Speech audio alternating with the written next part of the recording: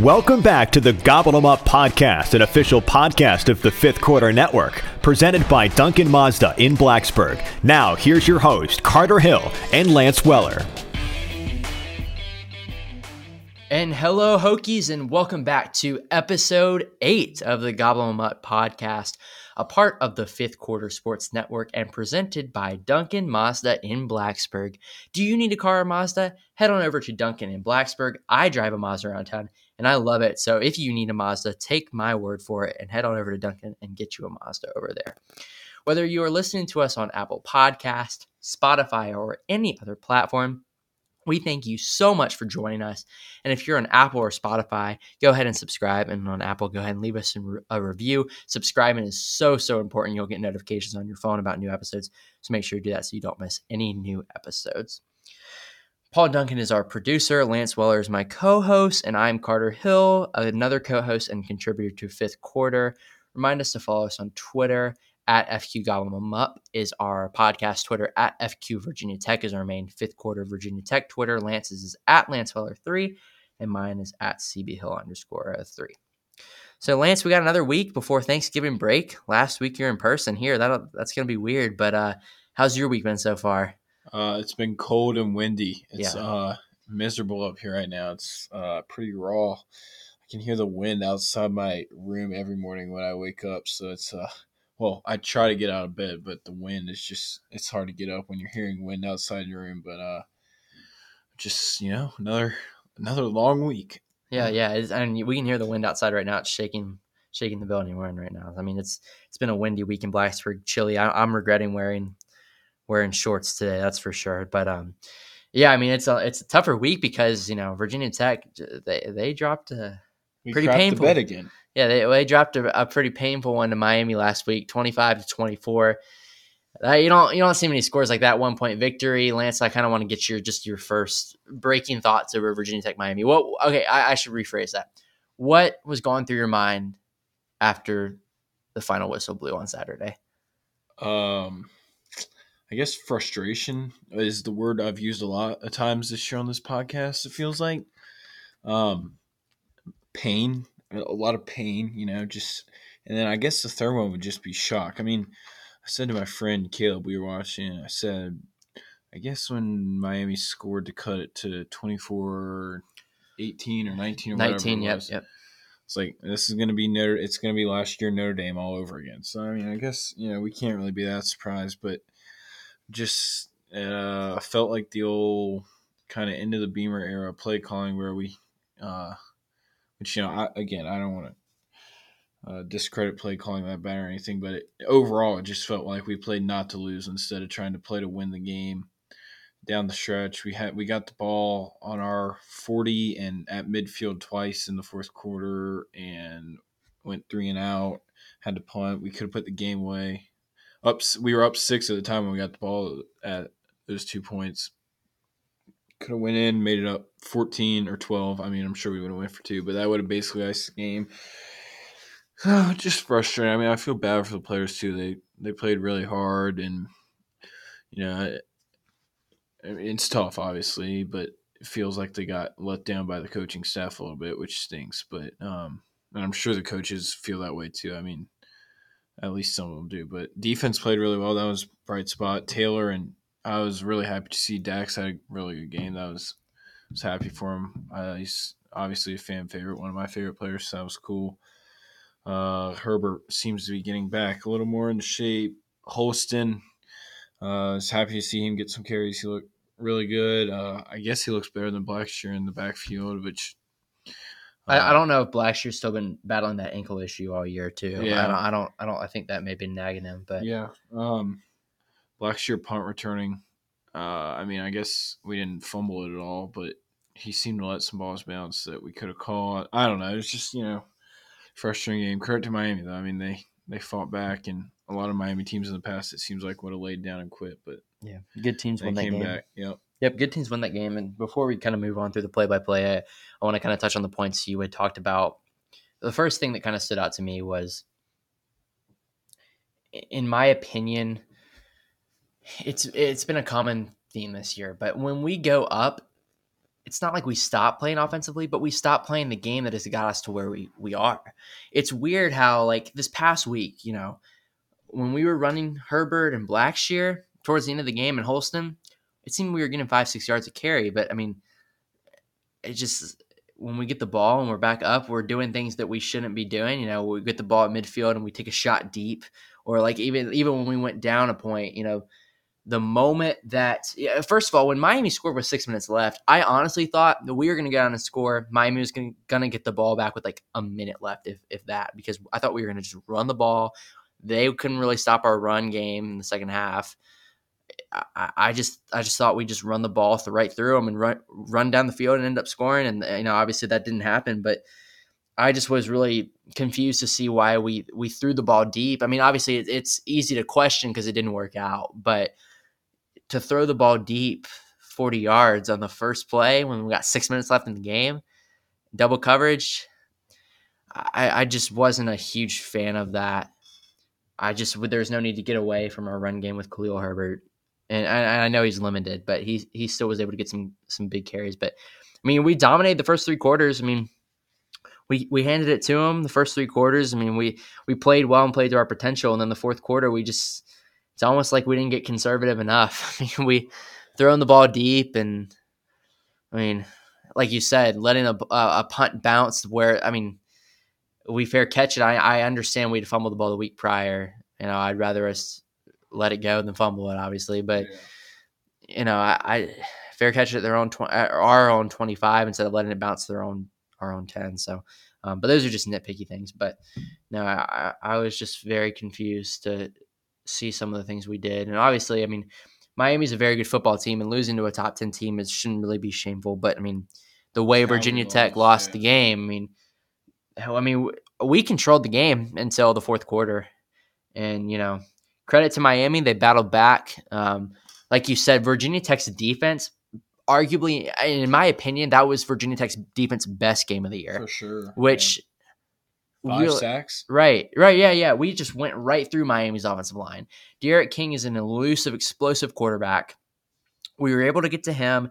He was able to run the ball a couple of times, but that's expected. You're going to get that some. But no, best game easily so far this year for Virginia Tech's defense, and that was very encouraging to see. If they play that way against Pitt this weekend, I think Virginia Tech will win. That'll be another discussion for later. But we started off. They faked the field goal. We get the ball, and Hendon Hooker with the great fake on the read option goes. Which, I'm sorry, but why? If you want to go for that there, Manny Diaz, just send the offense out. Our fourth down defense is terrible on the year. I mean, I don't understand. Right. No, I was thinking that then. I was like, are they going to fake this field goal? And it's just that was overcoaching. But anyway, 53 yards to the house. Miami comes back with a field goal. Jalen Holston, like you said, really happy to see him kind of get involved. 8 yards for the touchdown. Virginia Tech's then up 14-3. You're feeling pretty good throughout the second quarter. To Miami's credit, they go right down the field, score 10 plays and 84 yards. D'Eriq King caps it off with a 10-yard touchdown run. I believe they converted a third down the play before they hit a long pass play. Miami gets a field goal before the half. It's 14-13. We head into the half. Virginia Tech's actually feeling pretty good. We start off the third quarter. Virginia Tech drives down the field. Quincy Patterson gets into the game. I've been looking forward to that QB package all year long. We finally got to see it. Jalen Holston punches it in. He had the power run before. I mean, this arguably may have been Jalen Holston's best game in his Virginia Tech career, which, he's inconsistently played and he's been hurt, but, he was heavily involved back in 2018. Brian Johnson knocked through a field goal, made it 24-13 with 6:14 left in the third quarter. And, that was it for Virginia Tech. I mean, Miami went down the field, had a long drive, scored. Cameron Harris had a touchdown run, and they tried to trick play with the throwback to the offensive lineman on 2-point conversion. I mean, like you said, Dax stopped both 2-point conversions.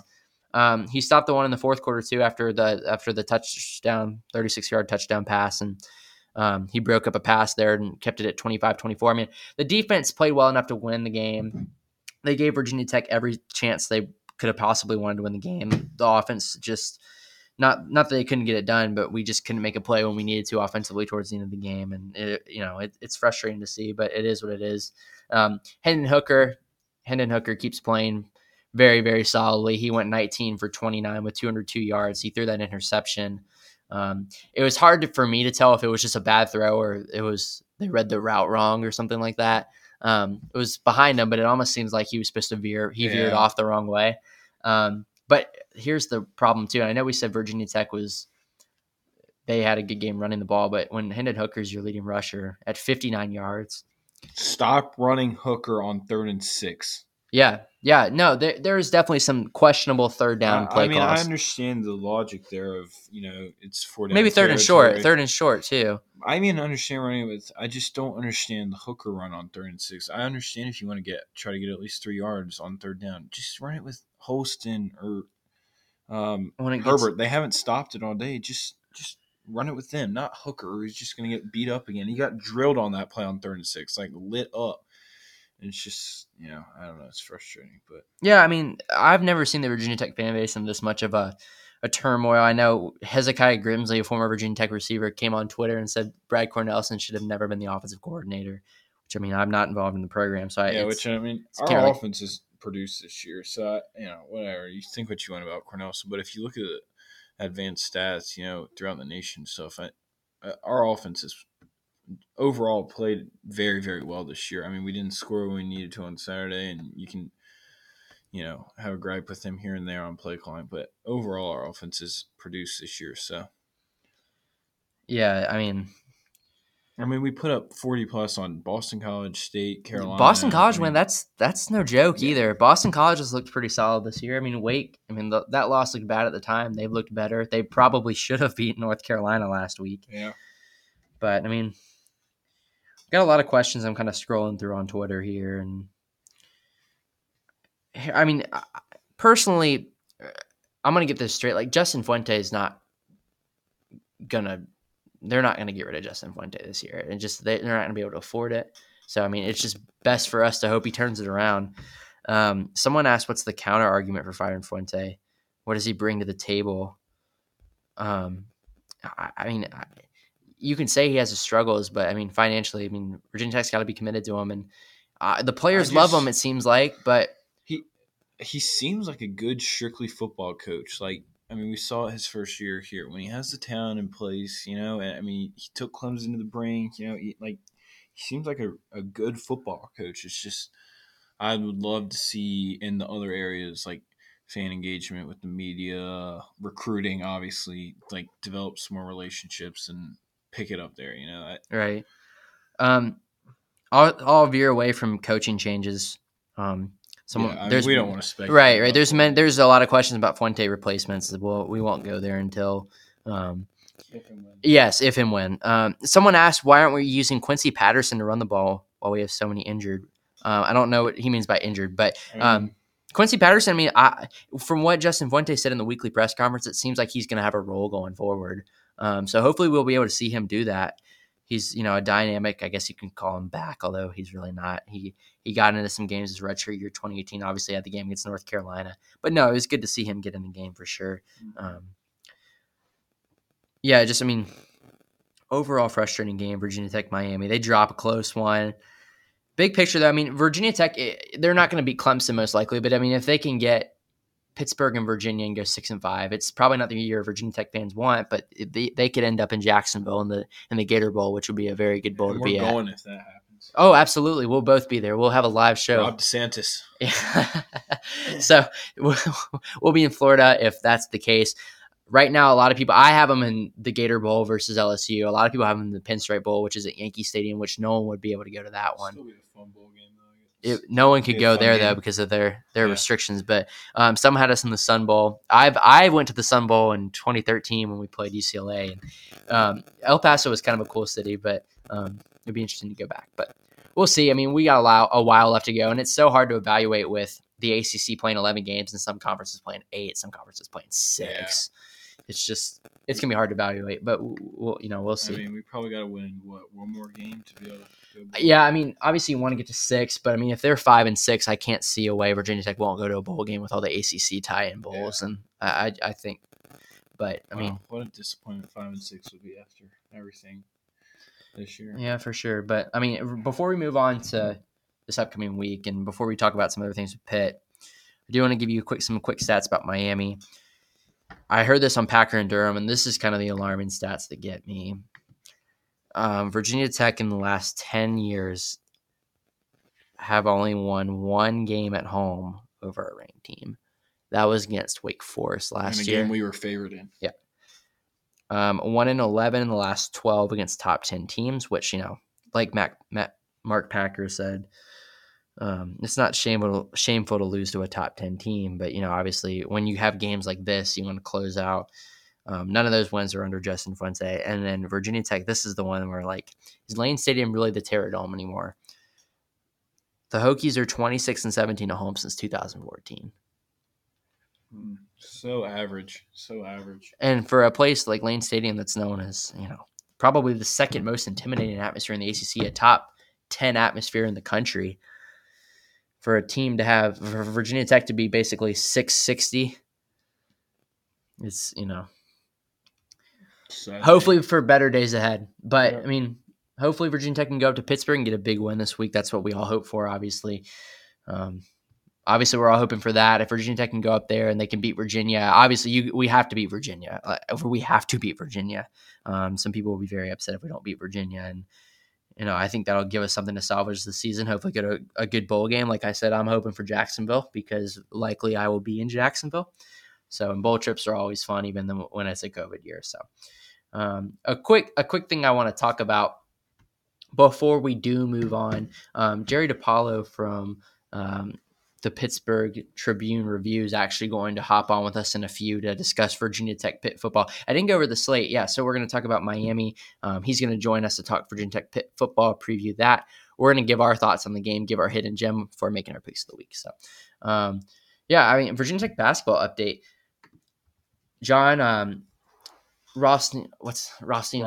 Yep. Rothstein, CBS Sports. He reported a few days ago that Virginia Tech's actually going to be playing Oregon up in the bubble should be good. in Connecticut, which will be a very fun game to watch. They've always had some good teams over the last few years. So that'll be a fun one to watch. Other NCAA basketball news. There's going to be a bubble. The whole NCAA tournament's going to be in a bubble, likely in Indianapolis. They can host Lucas Oil Stadium, the home of the Colts, the Pacers Arena, Butler, and IUPUI.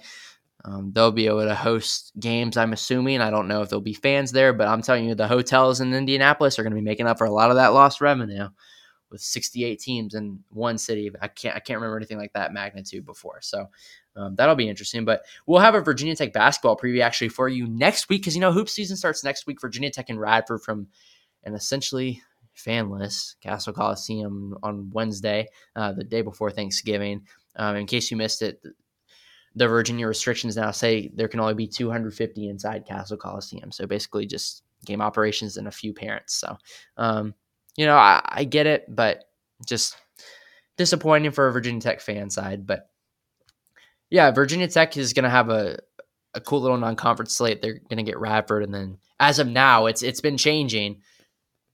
They'll go to Connecticut to face Temple, South Florida, Oregon. Before coming home, they face, I believe, VMI, Penn State as of now.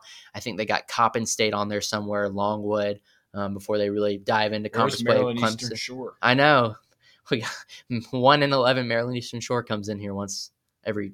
It seems like every year. Well, Ace Custis was an assistant there for a while, and now he's over here. So, but no, yeah, I'm really looking forward to hoop season. I don't know about you. We'll have a big preview podcast. Very much excited for basketball season. Mike Young. We'll have a good Virginia Tech basketball preview podcast. We're gonna have some good special guests on for you the next couple of weeks. But Virginia Tech basketball preview podcast. We don't know the date it's going to come out yet. Will likely be a special date because of Thanksgiving, and we want to get it out before the Radford game. Radford's had a solid program the last few years, but they lose a guy like Carleague Jones who goes to Louisville. So that'll be an interesting game to watch for sure. So with that, now that we've wrapped up Miami and talked about Virginia Tech basketball, we are now, let me pull up here. Jerry DiPaolo from the Pittsburgh Tribune Review is going to help preview Virginia Tech Pittsburgh football in a couple minutes. He covers Pitt football up in Pittsburgh. I love going to Pittsburgh. We'll talk about those stories in a minute, but he's going to come on in a minute. You're listening up to the Gobble 'em Up podcast presented by Duncan Mazda in Blacksburg.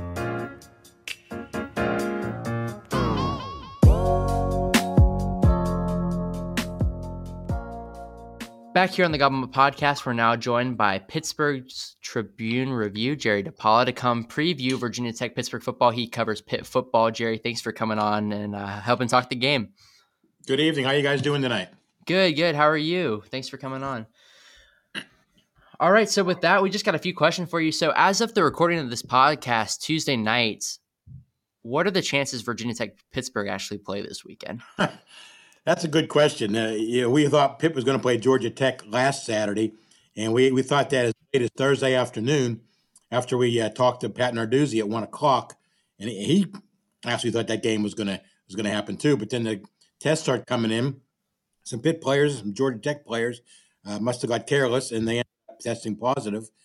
Georgia Tech had some other issues with injuries, so they decided to postpone the game until December 12th. Now, this game coming up here, Pitt practiced today. And yesterday, Pat Narduzzi talked to us. He wasn't sure they would practice today. It depends on their Sunday COVID test, which they took, and they came out okay, apparently, and they were able to practice.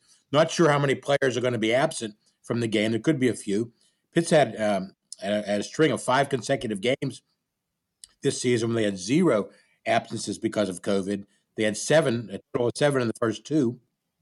Then they had 1 for the Florida State game. So who knows how many they're going to have for this week. But I really think it'll depend on the Wednesday test. They test Sunday, Wednesday, and even Friday. If the Wednesday tests come out okay, they'll be able to travel or be able to play the game, and Virginia Tech can come up. But then the Friday test is another issue too. So we'll have to see how things go Friday. Pat Narduzzi talks all the time about waking up every Saturday morning, looking at his phone, and hoping it's not bad news. Yeah, absolutely. It just kind of seems like that's the world we're living in. But before we get into this year's matchup, I know Virginia Tech and Pittsburgh have had some battles the last couple of years. Last year, Virginia Tech beat them 28-0 in Blacksburg. The year before, Pittsburgh ran for, I think, over 600 yards, beat them 52-22 up at Heinz Field. The year prior, you had the goal line stand. I just kind of want to get your overall thoughts. What are you expecting with the matchups this year? What type of game are you expecting? Well, it's very interesting to see what kind of effort or amount of production Pitt's going to get out of its running game. Pitt got almost nothing from its running game all season, and if they can get things going like they did against Florida State, and it wasn't even that great against Florida State. They had the longest run of the season against the Seminoles, 28 yards by Vincent Davis. That's the shortest long run in the ACC this year, 28 yards, and Pitt just hasn't been able to run the ball. So I'm expecting to see a game. It could be low scoring. I don't think Pitt's going to put up a lot of points. Virginia Tech its strength is Khalil Herbert, the running back, who's second in the ACC in rushing with over 800 yards. But that's Pitt's strength is stopping the run. So I'm looking for a game. If you're going to bet it, I'd bet the under. But I don't think because Pitt doesn't score a lot. Virginia Tech gives up a lot of points, but I'm not sure with a weak running game that Pitt can take advantage of that. Yeah, especially coming off not much practice, the under probably does sound like a good idea. Maybe be a hard-fought, low-scoring game. But talk to me about Pitt's defensive line a little bit, if you could, please. Well, it started out in August. It was going to be pretty darn good, and then Jalen Twyman, the preseason All-American defensive tackle, decided to opt out first weekend of practice in August, actually. So he's been gone all year. 2 really good ends who are going to get drafted in the NFL, Patrick Jones and Rashad Weaver, bookend defensive ends who get a lot of sacks, put a lot of pressure on the quarterback, tough guys, good leaders, smart guys, have been playing well all season long. Inside a defensive tackle, they've been trying to make up for the loss of Twyman, and they've done it with a local guy, Devin Danielson, who went to Thomas Jefferson High School, one of the powerhouse high schools here in the Pittsburgh area, who's been playing okay. And then Keyshawn Camp, veteran defensive tackle, has been hurt most of the season. So their defensive line, they have some depth there, at least they did before Twyman opted out, and they're trying to build up with some younger guys. But right now their defensive line is pretty good, mainly because they'll put a lot of pressure on the quarterback with those ends. So I know Kenny Pickett's been out a couple games because of injury and stuff, but if you could use one word to describe his 2020 season so far, what would that one word be and why? One word would be tough to come up with. Disappointing. Pickett is a 3-year starting quarterback, came into the season with high expectations, opened the season with a 3-game winning streak. Then they lost 4 in a row, and he got hurt. he finished the Boston. He got hurt in the Boston College game, his ankle, but he finished it and did okay in that game. Ended up losing 31-30, but he didn't play the next 2 weeks against Miami and Notre Dame. They've had their backup quarterback in there, Joe Yellen. And so I think it's disappointing. I mean, Pickett's a tough kid. He plays through pain. He's a good leader. He runs well when his ankle is sound. And he actually ran for a touchdown in the Florida State game on a bad ankle. So I'd say it's a disappointing season, but also one that really exemplified his toughness and maybe endeared himself to some NFL people. So is he expected? I mean, just talking about his ankle, is he expected to be at 100% this week?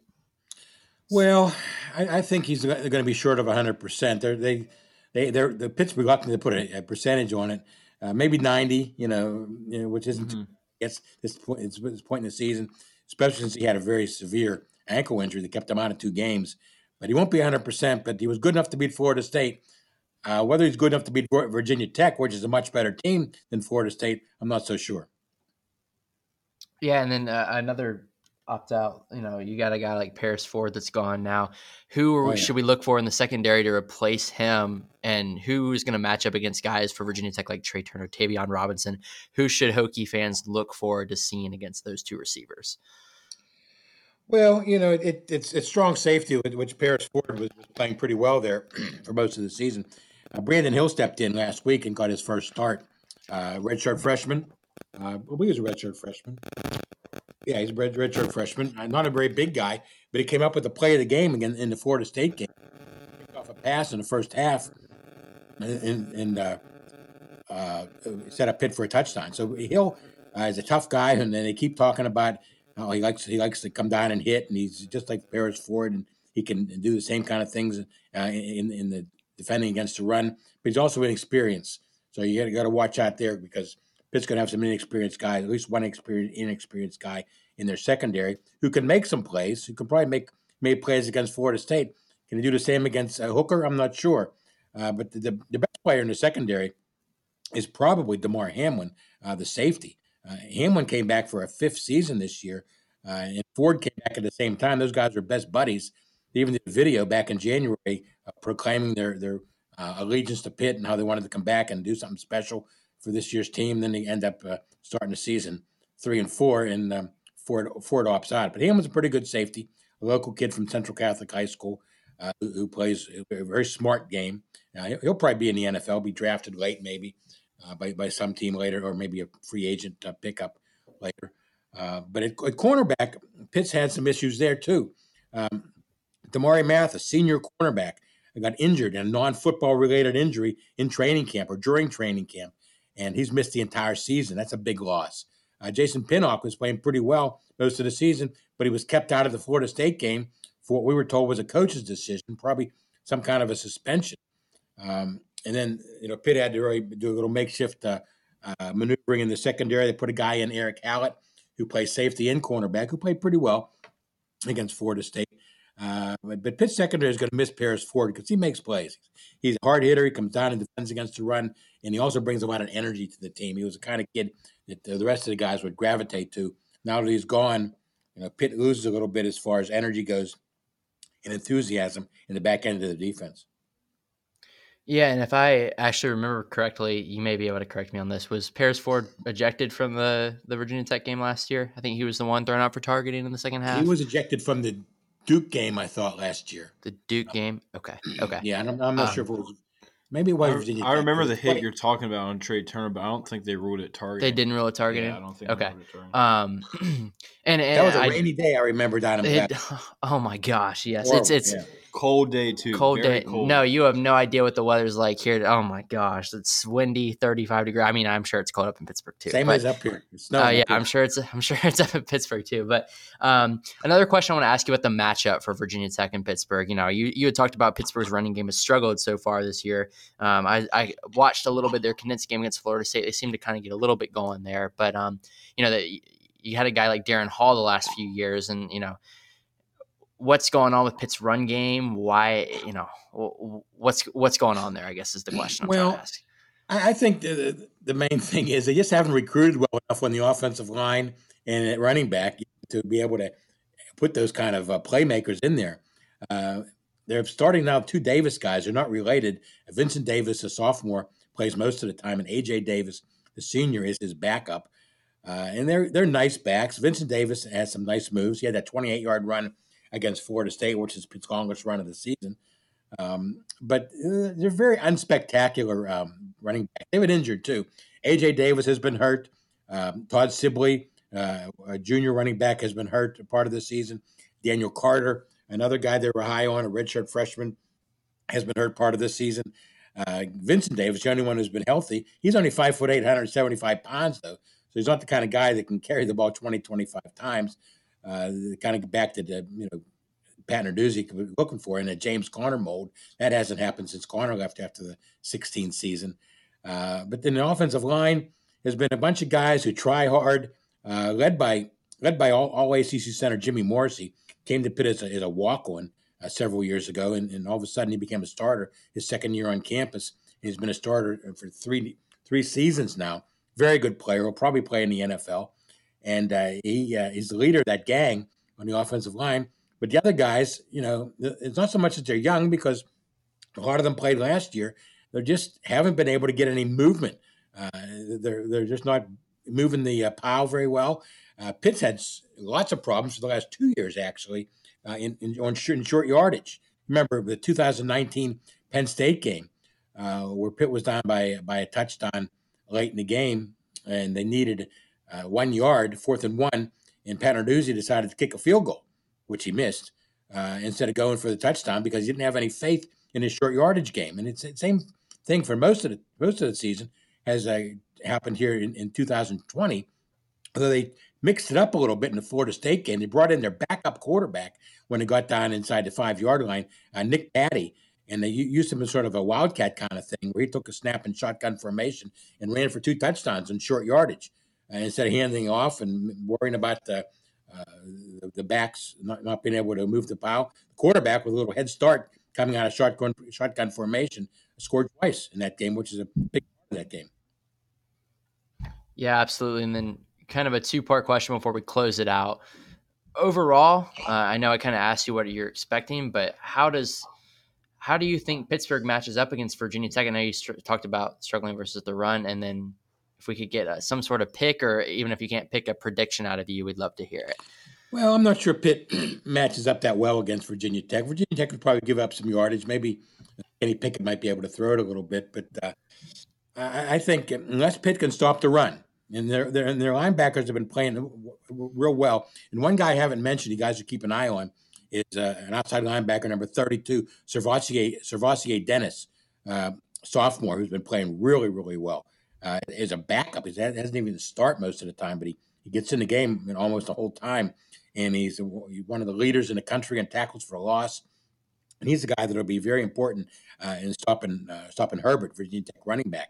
So I think that'll be the key, is Pitt can stop Herbert and not be able to if Virginia Tech is not able to run the ball, Pitt has a good chance to win. But I just think that with Pitt's situation in the running game and Kenny Pickett on a bad ankle, the wide receivers are kind of inconsistent. Other than Jordan Addison, the freshman from Maryland. If I were to make a pick, I would take Virginia Tech, because I'm just not real high on Pitt right now. Maybe something like 24-21 Hokies. Yeah, I definitely think that's a fair pick there. Well, thanks so much for coming on. That's Jerry DiPaolo from the Pittsburgh Tribune Review. I can't talk today, so I apologize. But from the Pittsburgh Tribune Review, thanks so much for coming on. Have a great rest of your night. And by the way, I'm sorry I misspoke. It's not Virginia Tech. As you guys know, it's VPI, right? Yes, sir. Yes, sir. Well, thanks so much for coming on. Have a good rest of your night. Okay, thank you, guys. And a big thanks to Jerry DiPaolo, who writes for the Pittsburgh Tribune Review covering Tech football. I hope I didn't pronounce his name. Pitt football. What did I say? You said Tech football. Oh, Pitt football. Pitt football, yeah. Well, that's going to lead right into the next thing I was about to say. I hope I didn't mispronounce his name earlier. But, yeah, he covers Pitt football for the Pittsburgh Tribune Review. So thanks so much for coming on to him to help talk about the game. We even learned a lot. I want to kind of put the finishing touches on Virginia Tech Pittsburgh. Hopefully they can get a big win for the Hokies, that is, get a big win this weekend. Both teams are 4-4. They're kind of reeling. Both fan bases seem to want their head coaches out.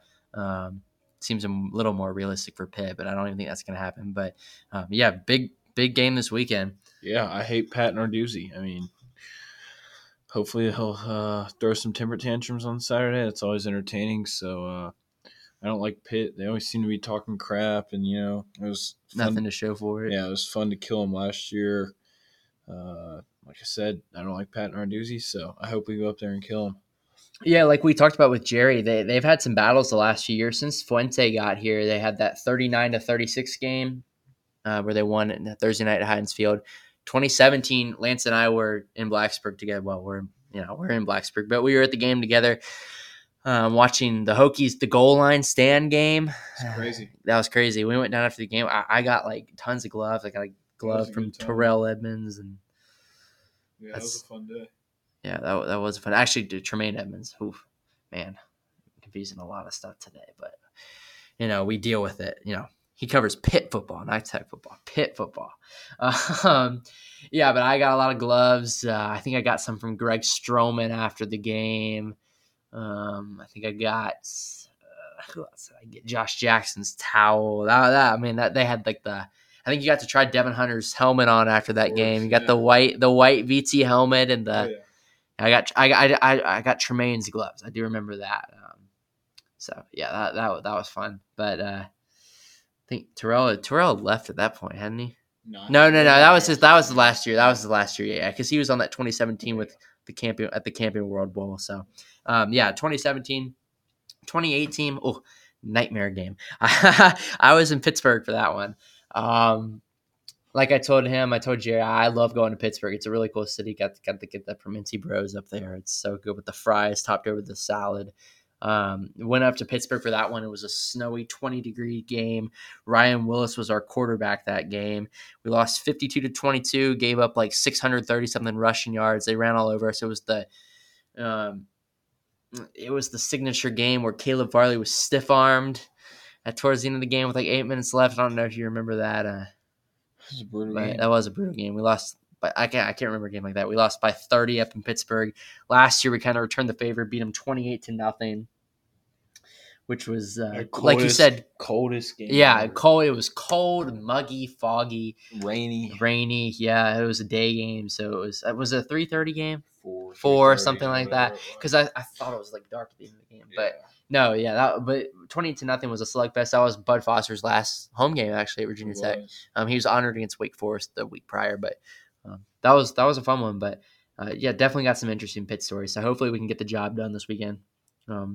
Right now it looks like they're going to play, so hopefully they continue that trend, and Virginia Tech and Pittsburgh are able to lay it out on the gridiron at 4:00 on the ACC network. I think they have 10% capacity at Heinz Field, so some sort of crowd up there. I wish I was going, but unfortunately COVID, and I'm not. All right, now it's time for our hidden gems presented by Beads by Georgia. You can find her on Instagram at Beads by Georgia. Shoot her a DM if you want some earrings, necklaces, any type of jewelry. Tell her we sent you. She'll give you free shipping. So make sure to take advantage of that great deal if you're looking for any Christmas gifts or any type of gifts overall. Let me update you on some standings before we move on towards our hidden gem. Lance and I are still tied at 4. We missed both badly last week. Well, Lance didn't miss badly. I missed badly. I picked Army again outright against Tulane, and Tulane absolutely blew them out of the water. Army had 2 trick plays they just completely botched. They had the trickery on the kickoff where they tried to throw backwards, and Tulane recovered. So Andrew Allegretto, our announcer, I'm sorry. So I missed last week. You picked Pac-12 after dark, Washington, Oregon State. I think you picked Oregon State outright. They didn't win. So we're both 4-4. Hidden gem time. Gonna redeem yourself this week. Go ahead, Lance Weller. The App State Mountaineers, 5.5-point underdogs, Coastal Carolina. I don't know why App State's going to beat them. They have not looked very good. Coastal Carolina has looked good, but App State should never be an underdog to Coastal Carolina in football. I don't care how good either team is. So I'm going to go App State to win outright. All right. I'm going to go Abilene Christian in Virginia. 1-4 Abilene Christians traveling as a fill-in game to Virginia. I think the Cavaliers are going to be, it's minus 39.5 for the Cavaliers. So I think they Abilene Christian's gonna cover that one, and that's gonna be a little bit slimmer of a margin than people think. Maybe slightly like 38, but maybe Virginia's off to a slow start, and Abilene Christian's able to score a few points off of them and make it a little bit closer than the experts think. So I'm gonna go to Charlottesville for Virginia and Abilene Christian. Coming up next, we're going to make our picks of the week with Dan from ACC Content. Let me update you on some standings with that one. Last week, we had some COVID cancellations, so we only had 10 games. I went 7-3. Lance and our guest picker, which was Shaler from Fifth Quarter in College Football Home. They went 5-5, so they're falling behind a little bit again. I'm 4 games up on the second place. So the overall standings, Carter, I'm up. I have a record of 54-27. Our guest picker has a combined record of 50-31, and Lance is 6 games back of first place at 48-33. So rough week after 2 straight weeks in first place. So hopefully you can get that going this week. It's all right. Get that going. I mean, I'd much rather pick Virginia Tech to lose than they lose the game, or if they win the game. I never pick against them though on my picks online. But yep. So Dan's gonna come on. He's gonna make some picks of the week with us. You're listening to the Gobble 'Em Up podcast presented by Duncan Mazda in Blacksburg.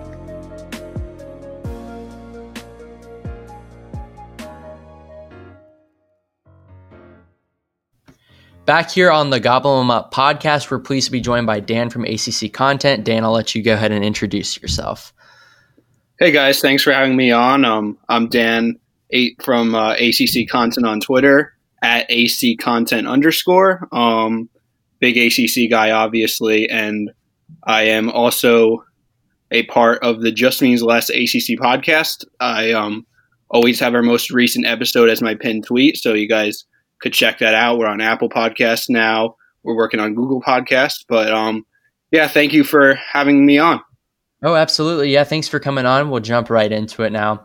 12 games, 12 picks.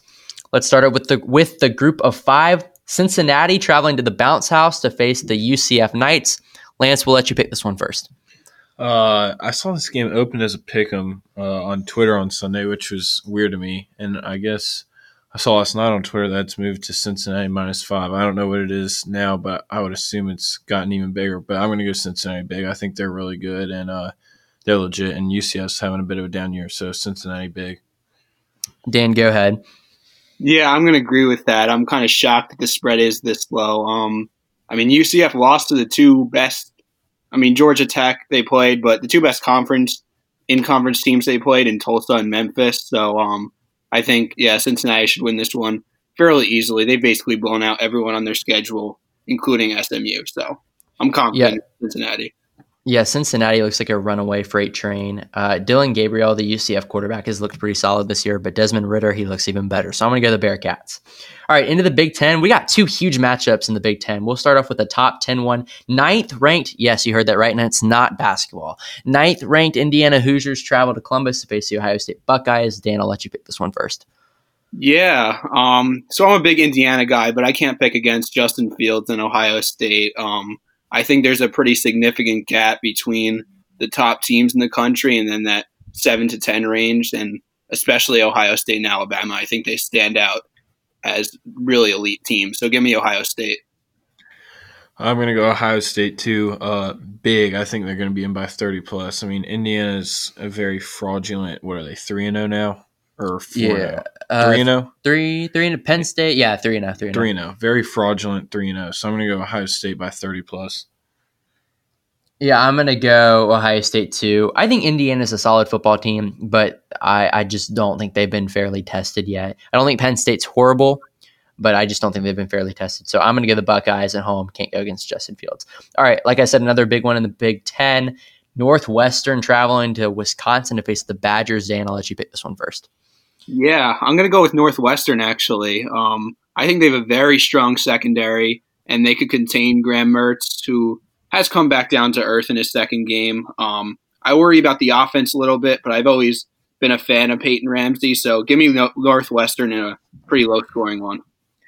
I'm going to go Wisconsin here. I think another fraudulent 3-0 team. I mean, Northwestern's having a good year. They're pretty good, but I just think Wisconsin's too much at the end of the day. So I'm going to go with the Badgers.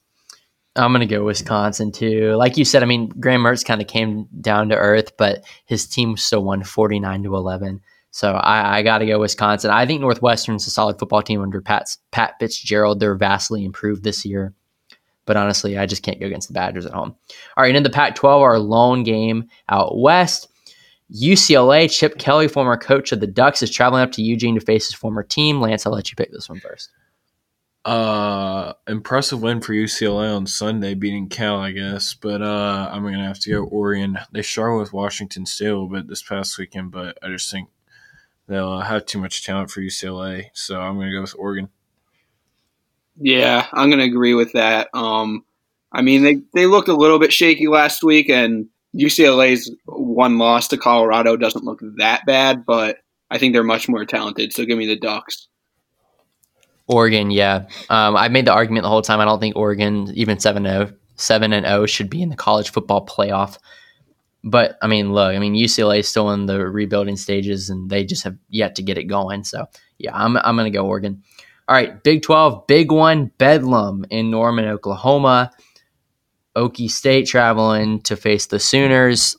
Dan, I'll let you go ahead and pick this one first. Yeah, I'm going to go with Oklahoma. I don't think this will be your classic Big 12 super high scoring game, believing there will be some scoring. But, yeah, I'm a big fan of Spencer Rattler. As long as he could take care of the ball, the Sooners should be fine. And they haven't been awful against the run this year, so they might be able to contain Chuba Hubbard as well, which would be pretty big. Yeah, I'm going to go Oklahoma too. I think they're going to win big. They've been playing really good football the last few weeks. Ever since they beat Texas, they blew out Texas Tech. And, they blew out Kansas too, which it's Kansas. But still, I'm going to go Oklahoma big. Yeah, I'm going to go Oklahoma too. Like you said, I just think Lincoln Riley, Spencer Rattler, they're just going to be way too much. And just the brand name Oklahoma over Oklahoma State seems right. So I got to go the Sooners. And a quick correction I want to make from earlier. I think we said Northwestern was 3-0. They're 4-0. But nevertheless, we all went Wisconsin except for Dan. He did go Northwestern. All right, next game in the Big 12, Kansas State traveling to Iowa State. Kansas State had a strong start to the season, have kind of fallen off a little bit. Lance, I'll let you go ahead and pick this one. Iowa State, Matt Campbell, baby, finished the season strong before he's off to Ann Arbor, Michigan at the end of the year. But wow. I'll go Matt Campbell and Iowa State. Yeah, me too. Breece Hall has been phenomenal. I'm still a Brock Purdy believer. So give me Iowa State simply because I think their offense will be too much to handle. Yeah, Iowa State, they look good. I don't know if he's going to Michigan or not, but I think Iowa State's going to get the win over the Wildcats at home. All right, into the SEC. We've had some down weeks in the SEC the last few weeks. This is kind of a downer game, although Arkansas is kind of on the rise. The reason I picked this one, LSU-Arkansas to pick. This game, according to Brett McMurphy, has the highest swing of a spread between consecutive years in college football history. Last year, LSU was a 42-point favorite against Arkansas. This year, Arkansas is favored as of this moment of recording the podcast by 1.5. So I thought that was a very interesting statistic. But LSU, Arkansas, Dan, I'll let you pick this one first. Yeah, I agree. Obviously, before the year, I would have been like, why are we bothering to pick this game? But it'll be much closer than we thought. Arkansas has a stronger resume, but I'm going to go with LSU because I think their pass rush will really dominate that Arkansas offensive line. Felipe Franks has taken 3 or more sacks in every game this year except for 1. LSU is a mess, so woo pig suey. Yeah, this one's kind of a toss-up for me. But my gut says LSU is going to get it done, so I'm going to go the Tigers. That's all I got to say about it. All right, last one in the SEC, Tennessee traveling to Jordan-Hare to face Auburn. Dan, I'll also let you pick this one first. Yeah, I think Auburn has much more to offer on both sides of the ball. Seth Williams and Anthony Schwartz are a fantastic receiving core. So give me the Tigers, also pretty big. Yeah, Auburn, very big. Tennessee's a mess. Holy cow, they're a mess. So Auburn. Yeah, Auburn. They've started to hit their stride, so Auburn. All right, into the ACC. Dan, this is your expertise, so we're here. Friday night lights in Louisville, Syracuse, and the Cardinals. Lance, I'll let you pick this one first. I saw Hawkins opted out, so that's not great for Louisville, but I'm still going to go Louisville. Syracuse is just so bad, so Louisville. Yeah, I'm going to agree with that. Both teams have basically nothing to offer record-wise, but I still think when I'm watching on a week-to-week basis, the Cardinals are a better team. Obviously, you mentioned Hawkins opting out. Not sure about the deal with Tutu Atwell, but I think either way, the Cards should come up on top. Yeah, Louisville, like you said, I mean, losing Javion Hawkins is going to be big, but it's not going to matter against Syracuse. And Lance and I saw how good Javion Hawkins was firsthand in Louisville when he went off for the 90-yard touchdown run. But, we'll save that conversation for a later date. But no, yeah, I'm going to go Louisville still, even without Javion Hawkins. All right, another one in the ACC. This one's kind of interesting. Wake Forest traveling to Durham to face Duke. Dan, I'll let you pick this one first. All right, so I'm definitely going to go with Wake. I think their offense is just phenomenal in basically every asset. All Duke has really to offer on defense is good defensive front, but Wake is pretty solid up front on their offensive line. So give me Wake by at least a couple of scores. Yeah, I'm going to go Wake too, big. I don't understand this line either. I think when I saw on Sunday it was at like 4.5 maybe. That doesn't make sense to me. If you look at Wake, their 3 losses are NC State, Clemson, and Carolina, and their State and Carolina were basically toss-ups, came down to the very end, and then obviously Clemson was tough, but I think they're a lot better than people think they are, so I'm going to go Wake big. Yeah, I think Wake Forest is not a bad football team at all. I mean, I don't think the loss that Virginia Tech had in Winston-Salem is as bad as it looked then. I don't understand the lines either, but I guess it's because it's a COVID year and they're still traveling on the road, but yeah, I think Wake Forest is going to win big. Duke has just showed no signs of life other than their big win against, Charlotte, but I'm going to go Wake. All right, this one's maybe the game I'm most looking forward to other than the Virginia Tech game. Undefeated Liberty is looking to go 3-0 in the ACC in Raleigh to face the NC State Wolfpack, the 22nd ranked Flames. Dan, I'll let you pick this one first. Yeah, I might be a little bit showing my ACC bias here, but I'm going to go NC State. I did pick Syracuse and Virginia Tech both to beat Liberty, and neither happened. But I think NC State is better than both of those teams, even with Bailey Hockman. I mean, Hockman's a game manager, but he has phenomenal talent around him. And the NC State defense has been solid. So give me NC State in a very much a nail-biter. Yeah, I've been trying to explain to my state buddies this week that Liberty is not very good. Tech made them look good, but they're not good. I think State's going to beat them pretty bad and put Liberty in their place. Bailey Hockman's not great, but they're going to kill Liberty, I think. Paul just said nope in the background. But, I'm going to go NC State too. I think Liberty is a very solid football team, but in my opinion, they're not a top. I had them ranked based on their 8-0, but they're not a top 25 talented football team in the country, and I think NC State's going to show that this weekend. All right, our game. Here we go. Lance, I'll let you pick this one first. Virginia Tech traveling to Pittsburgh, 4:00 ACC Network. Let it roll. Pitt wins 100-0. That's my official pick. All right, go ahead. Go ahead, Dan. All right. I don't think either fan base will be really devastated if I pick against them. That's the funny thing about these two teams. But I'm actually going to go Virginia Tech.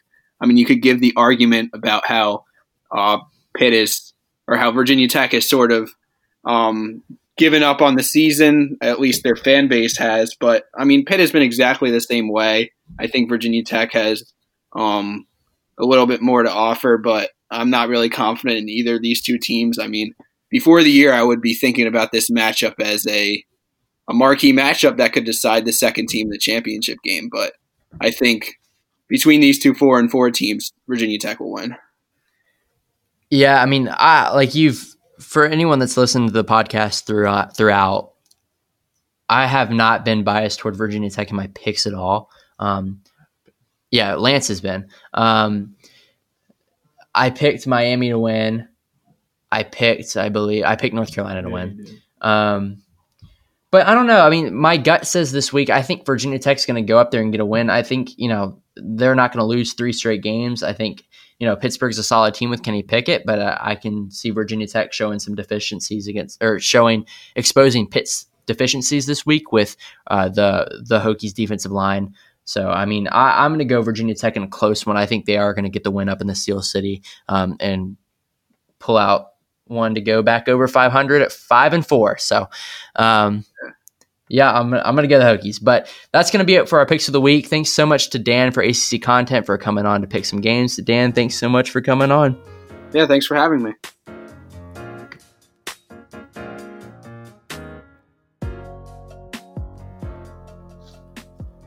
And a big thanks to Dan from ACC Content for hopping on to help pick some games. We look forward to keeping track of our totals and sharing them as we go forward. Again, I'm up 6 games on Lance and 4 games at second place. The guest picker is second place, and they're down 4 games. So we look forward to continuing that and looking forward to see where that ends up as the season progresses forward. Especially with basketball season coming up next week. We got a lot to look forward to. But Lance, before we close it out, what's your weekend slate? Of course, we got Indiana, Ohio State, big noon Saturday. At noon on Saturday. This should be pretty good. Friday night, if you want to watch 2 of the worst ACC teams, you can watch Syracuse, Louisville. Have fun with that. I will not be partaking in that. Playing golf. 3:30 Northwestern, Wisconsin should be a really good one in the Big Ten.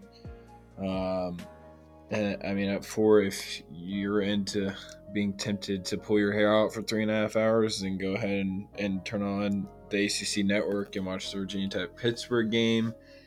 7:30 Bedlam, Oklahoma State. Chris Fowler and Kirk Herbstreit on the call. It's for College Game Day. It should be a good game. And then 10:30 we have Pac-12 After Dark. Oh man. Oh, let me pull it up. Man. Let me pull it up. Let me pull it up.